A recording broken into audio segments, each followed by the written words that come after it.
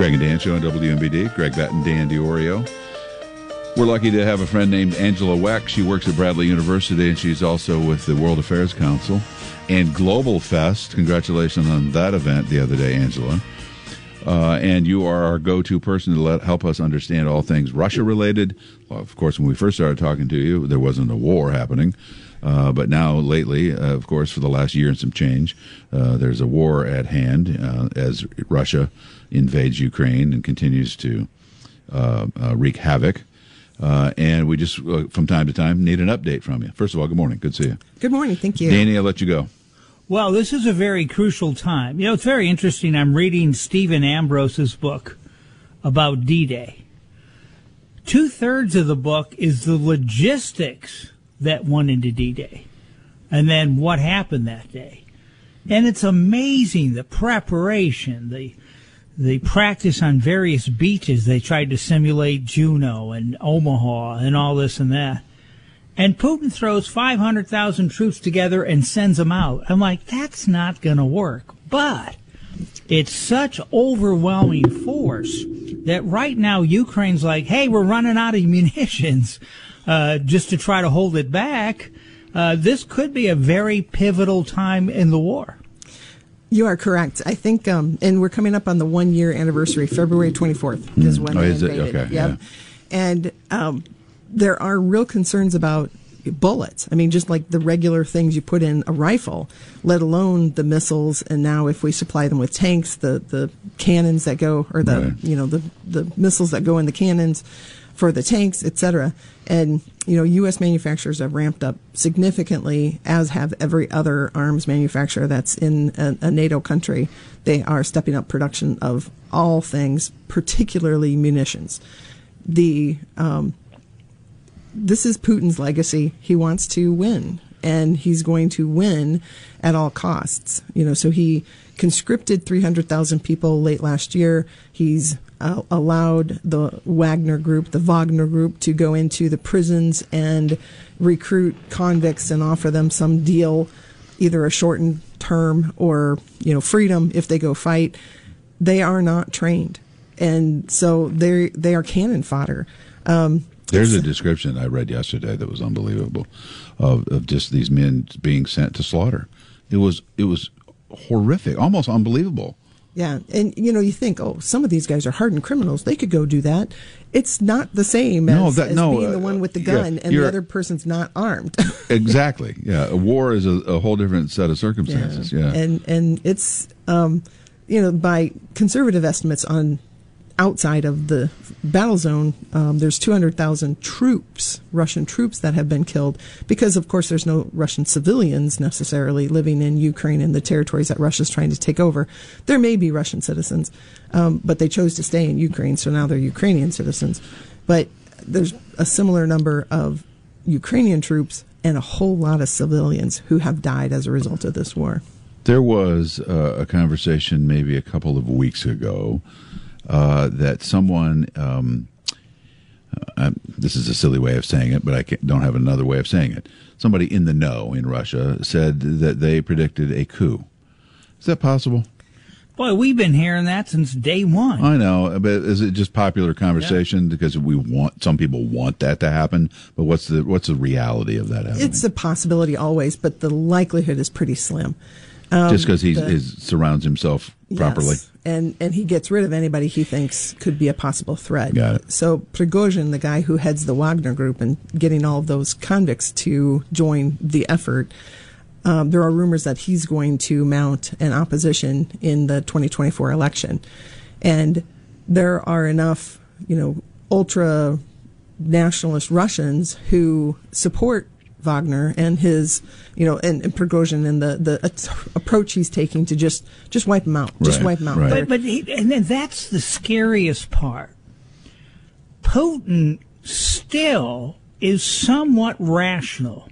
Putin still wants to be part of the West and wants to be recognized. The people behind him are the madmen.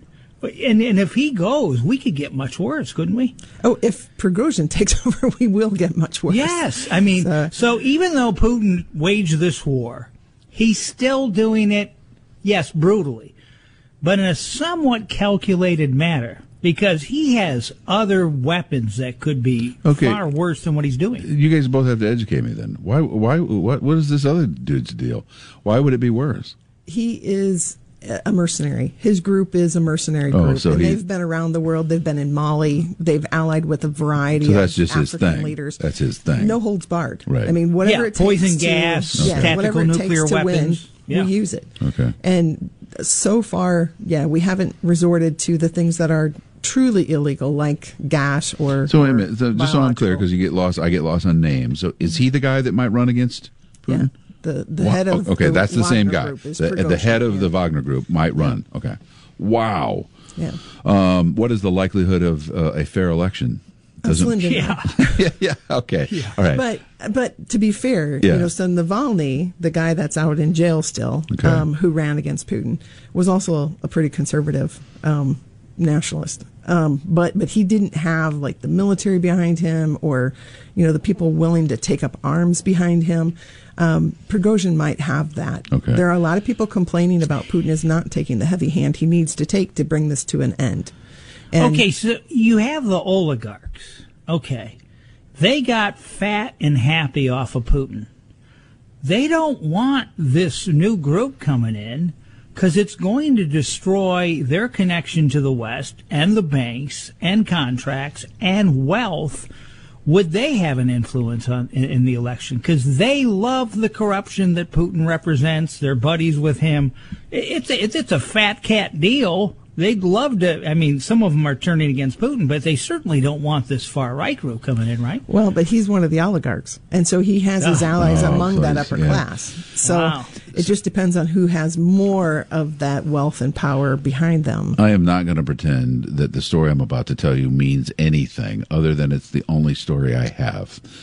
A number of years ago, well before this all started, I was at a dinner. I think we were celebrating Russian Christmas. Is that something? It is. And it was a family here in Peoria that was invited. This family who were husband and wife, both worked at Caterpillar, both born and raised in Russia, had only been in the United States for a number of years, right? Probably 40 years old. And they struck me with this conversation struck me because they said they grew up literally hating America and thinking that we were these evil, satanic, worshiping, just horrible, horrible people until they went on a field trip in high school or college or something, and their eyes opened up. They didn't go to the United States; they went to Europe. And then, long story short, they've lived here. They think this is an amazing place, and they're mad that they've been lied to. They're mad that they've been lied to. What is the average person in Russia? Is the average person in Russia being lied to? But the world has got so much information. How can you still not know? How can you still not know? Well, I'll counter that with my story. When I went to Russia the very first time as a college student, my father absolutely believed the Soviet Union was the evil empire, and I was going against his wishes, and he told me, don't get in trouble because don't call. I won't come and help you. Right. So we had the same ideas about them. And thankfully, with the internet and exchanges today, we do know a great deal about each other. And I can't blame the Russian people, but the challenge is they are being lied to. The Putin administration applies so much pressure to all media outlets to try to control the message that this is a NATO offensive, that it's a war with the United States, that we have troops on the ground. Well, and they were going to fight Nazis there for a while. That was part of the narrative exactly. Early on anyway. And there are still people who will embrace that idea. And, it's a control of the media is a control of the people, and the people are under control. They have access and they have news, and they immediately delete it from their phones. But what do you do about it? You live in a country where if you start talking about the war and you actually call it the war, it's still a special operation. And so, if you call it the war or my brother died in the war, you can actually be arrested for that and sent to prison for a good period of time because you have said lies about the government. And so, outside media sources have been shut down. Media that's actually been true journalists looking for the actual facts have fled the country because they've been pegged as enemies of the state. Right. So if you control the message, you control the people. Yeah. There are some on the conservative side that are questioning Ukraine's validity about corruption. Well, Zelensky just cleaned house on some of the corruption within his government, and really hasn't had time to address corruption because he hadn't been in there that long. So, but some conservatives are like, well, we'll fund him to a degree.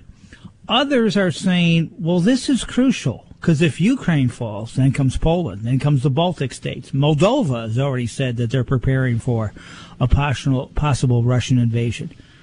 Based on history, do you think more than not that Putin has designs beyond just Ukraine? Well, you're reading the book about World War II. Doesn't this sound awfully parallel to Hitler's little plans about just regathering people who are like him? And then I won't take any more. I believe that Putin has a vision of his empire, and his legacy is to recreate the empire. He doesn't want the pesky little, stands, Tajikistan and Uzbekistan maybe, but he certainly wants the European side, and he certainly wants access to the Gulf of Finland and the Baltic Sea, unfettered. I think that we should have real worries. If he had quick success in Ukraine, I think those would be his goals. Yeah. The fact that the Ukrainians are willing to use their own blood, sweat, and tears. Anytime a great deal of money is thrown at anything, there's going to be corruption. I mean, let's look at Chicago. Right. But in other circumstances, however, if even 90% is getting to where it needs to go, then we don't send any troops. Yeah, I mean, we're not losing American lives on the soil of Ukraine. Sure. So I think we should send them whatever they need as often as they need it and as long as they need it to keep the war between Ukraine and Russia and not between our NATO allies, which would require U.S. lives. Angela Weck at Bradley University, World Affairs Council. Do you have a World Affairs Council event coming up anytime soon? At the end of March, we have a fabulous international journalist who's going to come and talk about Iran. Good. So March 30. We will have you back before that. Good. It's good to see you. Thanks so much.